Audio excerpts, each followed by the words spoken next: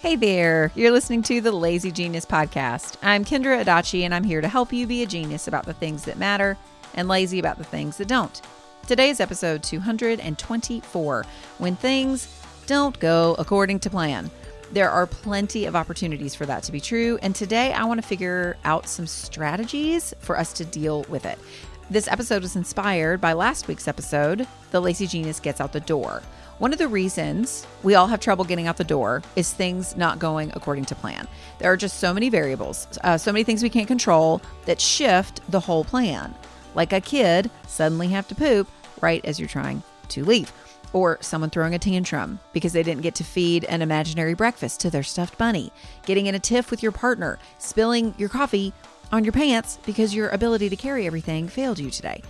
And then, of course, things don't go according to plan in plenty of other situations, not just ones involving getting out the door. The list is endless. So what do we do? How do we move through a situation that is out of our control and also messes up our plans, makes us late, makes us mad, makes us resentful of people who can't get their ish together? It spirals fast.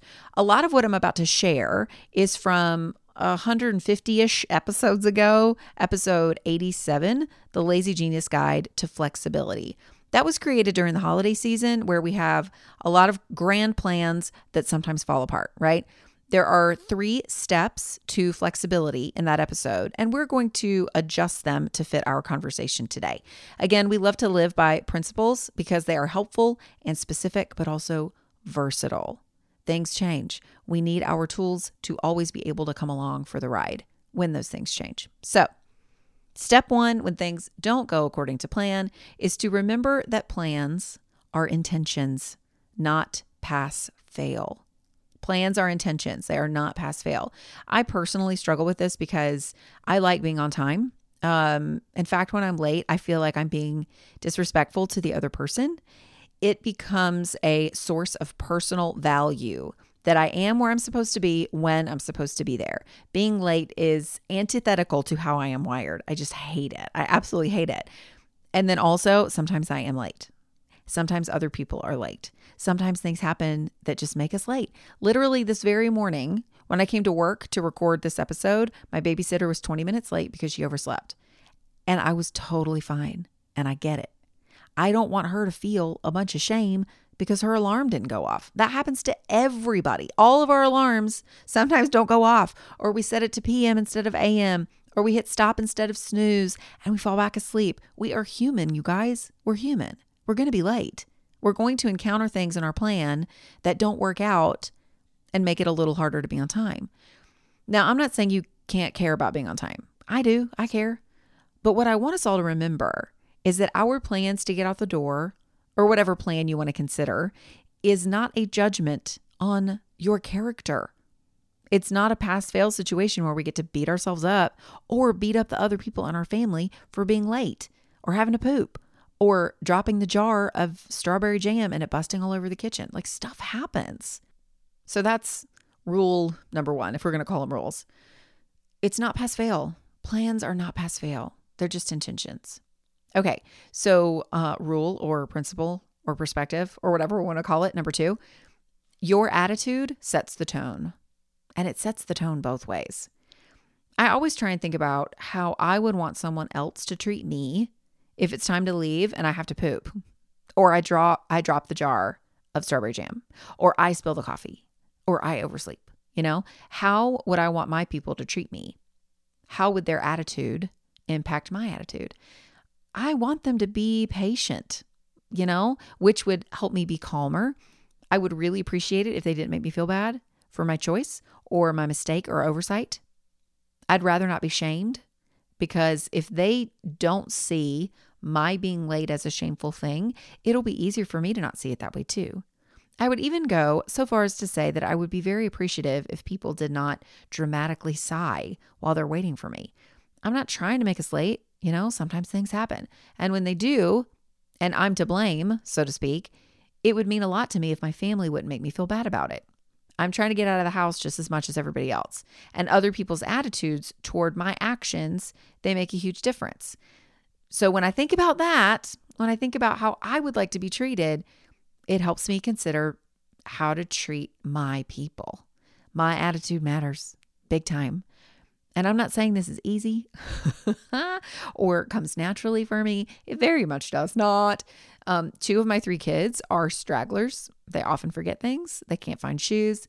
Annie sometimes wants to bring her like the giant bed comforter, like her literal bed clothes with her in the van. And I do not have the patience for such a request. It's like, we got to go, girl. Come on. But for whatever reason, bringing her bedding sometimes matters to her. Now, I'm not saying we bring it, but rather than being huffy and like sharply saying, no, put it back, we've got to go, which will lead to tears anyway, I really do try and ask her, can you tell me why this matters today? She might need comfort, and maybe we can find something smaller as a substitute that can bring her comfort that's not like a giant comforter. She might be feeling a little disconnected from me because I've been working. And she's home during the summer instead of in school and is weirded out by the fact that I am gone most mornings because I usually work. She just doesn't see it. So taking her bedding is calming to her when she has to go be with another babysitter.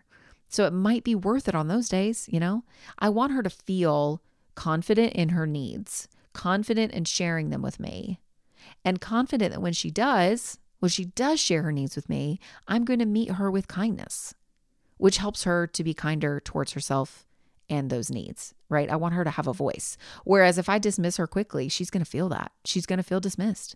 And there goes our connection. So remember what matters most. People and their souls, and your soul too. You can still care about being on time. But starting with this idea of first plans are intentions and they're not pass fail, that is vital to putting you in the right perspective about the whole thing. And then you can remember the power of your own attitude towards yourself and your people. Remember what matters most. And then the third part is to pivot. And this is where we're going to get practical. You want to do those 2 things first before you pivot. But I want you to focus on a scenario as we move forward where you often feel like you have to pivot. It's really good to have like a practical, tangible example to think through as we talk about the steps of pivoting. So maybe you can think about getting out the door. Again, this is inspired by last week's episode, if that's something that is a struggle for you. Or you can think of a different situation where you just feel like you're pivoting on a regular basis. Maybe things don't go according to plan when you go grocery shopping. It takes longer than you think. You forget your list. You forget to make a list. You forget the one thing that you needed the most, something like that. Your situation could be related to work, a person, a specific person, a day of the week, a time of day, like any number of things. I think we all have a situation in our lives where we feel like our plans just never pan out. So try and name what that situation is for you as we break down how to pivot. And remember, I cannot give you an actual literal plan B or pivot specifics because everyone has a different plan A and needs to pivot based on different needs and personalities and priorities and all the things, right? So I will not give you specifics. If you're new here, I will not give you specifics, like hardly ever, because I simply can't. Your life is your life and you know what you need. But I will give you some principles, some specific tools and steps to more easily figure out what your specifics are. So the first step when you need to pivot is to feel grounded. Now, by grounded, I mean that you are connected to where you are and what matters before you spin out of control, whatever that means for you. So maybe you need to calm down because you're escalating. Maybe you need to focus and initiate because you're shutting down and withdrawing. Maybe you need to smile because your anger is getting bigger and bigger. Maybe you need to step outside and sense some nature to help you connect to the world around you. Now, grounding is an actual therapeutic technique, you guys. I'm not making this up. Grounding yourself is an incredibly important part of managing a situation when things don't go according to plan. Use your senses. Take deep breaths. Smell your coffee. Listen to a bird outside or a song. Look at the sky. Look at the face of the kid who's making you late and smile at them. Take a deep breath and say to yourself, my child has to poop and neither he nor I are failures because of this. Just tell yourself the truth and stay grounded in where you are. It sounds too simple and maybe even annoying. And trust me, I have felt that way about grounding. But believe me when I say it really, really helps. So the first step is to stay grounded in whatever way that works for you. Something with your senses, as deeply connected to nature or simple things as you can. Stay grounded. The second step in your pivot plan is to ask yourself, who needs to know? Okay, so you've taken your deep breaths. You're like, okay, you're like not escalating in the situation. Now I want you to ask yourself, who needs to know that your plans are having to change? If you're on your way to work and you have a meeting pretty much right when you get there, but a kid is, currently evacuating his bowels, you might want to tell your boss or a coworker or someone that you'll be there as quickly as you can. But you literally cannot make your kid poop faster, But maybe someone does need to know. Also, side note, can we just do this? You can't actually make your kid poop faster. Like that just feels really important to say. And I think in fact, hounding that kid to poop faster might make them poop slower. They get stressed out and tense, and you need to relax to poop. So anyway, that's just a side note, but just like try to be chill with the whole last minute pooping situation. Okay. So back to the second step. Who needs to know? Who needs to know? It's a very simple question. Who needs to know that you're late or you're having to pivot or you have a plan B? Now, a great part of this step is that if no one needs to know, maybe it's not such a big deal that you're running late or that the plan changed. If it's not really affecting anyone but your own plan, you can breathe and you can keep grounding yourself and realize that it's not as big of a deal as it feels. That's part of why grounding is helpful. Kind of brings you back to your center a little bit. Okay, so first step, stay grounded. Second step, ask yourself who needs to know. And then step 3 is to ask yourself the magic question. You see how simple these are? Very simple. Like look at a sky, say, all right, who needs to know I'm late? If there's an answer. And then step 3 is to ask yourself the magic question. If you are unfamiliar with the magic question, it's one of the principles in my book, The Lazy Genius Way. What can I do now to make this thing, this change of plans, easier later? Is the changed plan or the late exit likely going to make you get home later around dinner time, let's say? So maybe you can, pull out a couple of pantry ingredients for dinner. Or I talk about this, like fill the pasta pot with water. That's just my favorite one. Fill a pot with water. It's weirdly satisfying and saves more time than you think. Pull out your Instant Pot from the closet, whatever else you could do to make later easier while your straggler is finding her shoes. What can you do right now to make this change of plans easier later? Do that one thing, not 7. Start with 1 and likely end with 1. Okay. Don't make yourself even later by giving yourself a sudden to-do list that you'll feel bad for not completing, even though you really didn't have that list until just this minute, So step 1, this is very simple. When you need to pivot, step 1, just stay grounded. Step 2, ask yourself who needs to know. And then step 3, ask the magic question. And then finally, step 4, I want you to do step 1 again.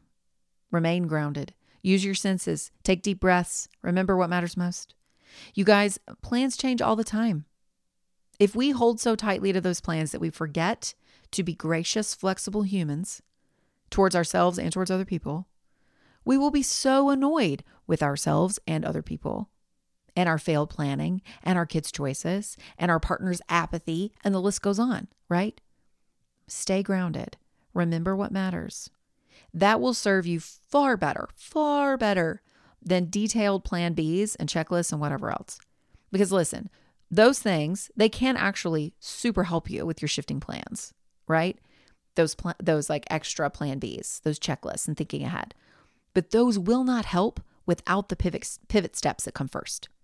If you try and execute a detailed plan B without being grounded and present, without remembering that your plans are not pass fail, without valuing your attitude and how it impacts your own soul and the souls of your people, your plan won't matter. It just won't. You'll still be like tightly wound and things are not going to go great. Those plan Bs, those checklists, those contingencies, they are valuable, but only when the other pieces are present first. And speaking personally, when those other pieces are present, the plan B, it kind of loses its importance a little bit. It doesn't matter nearly as much as it did before. I think that's why the pivot steps are what they are.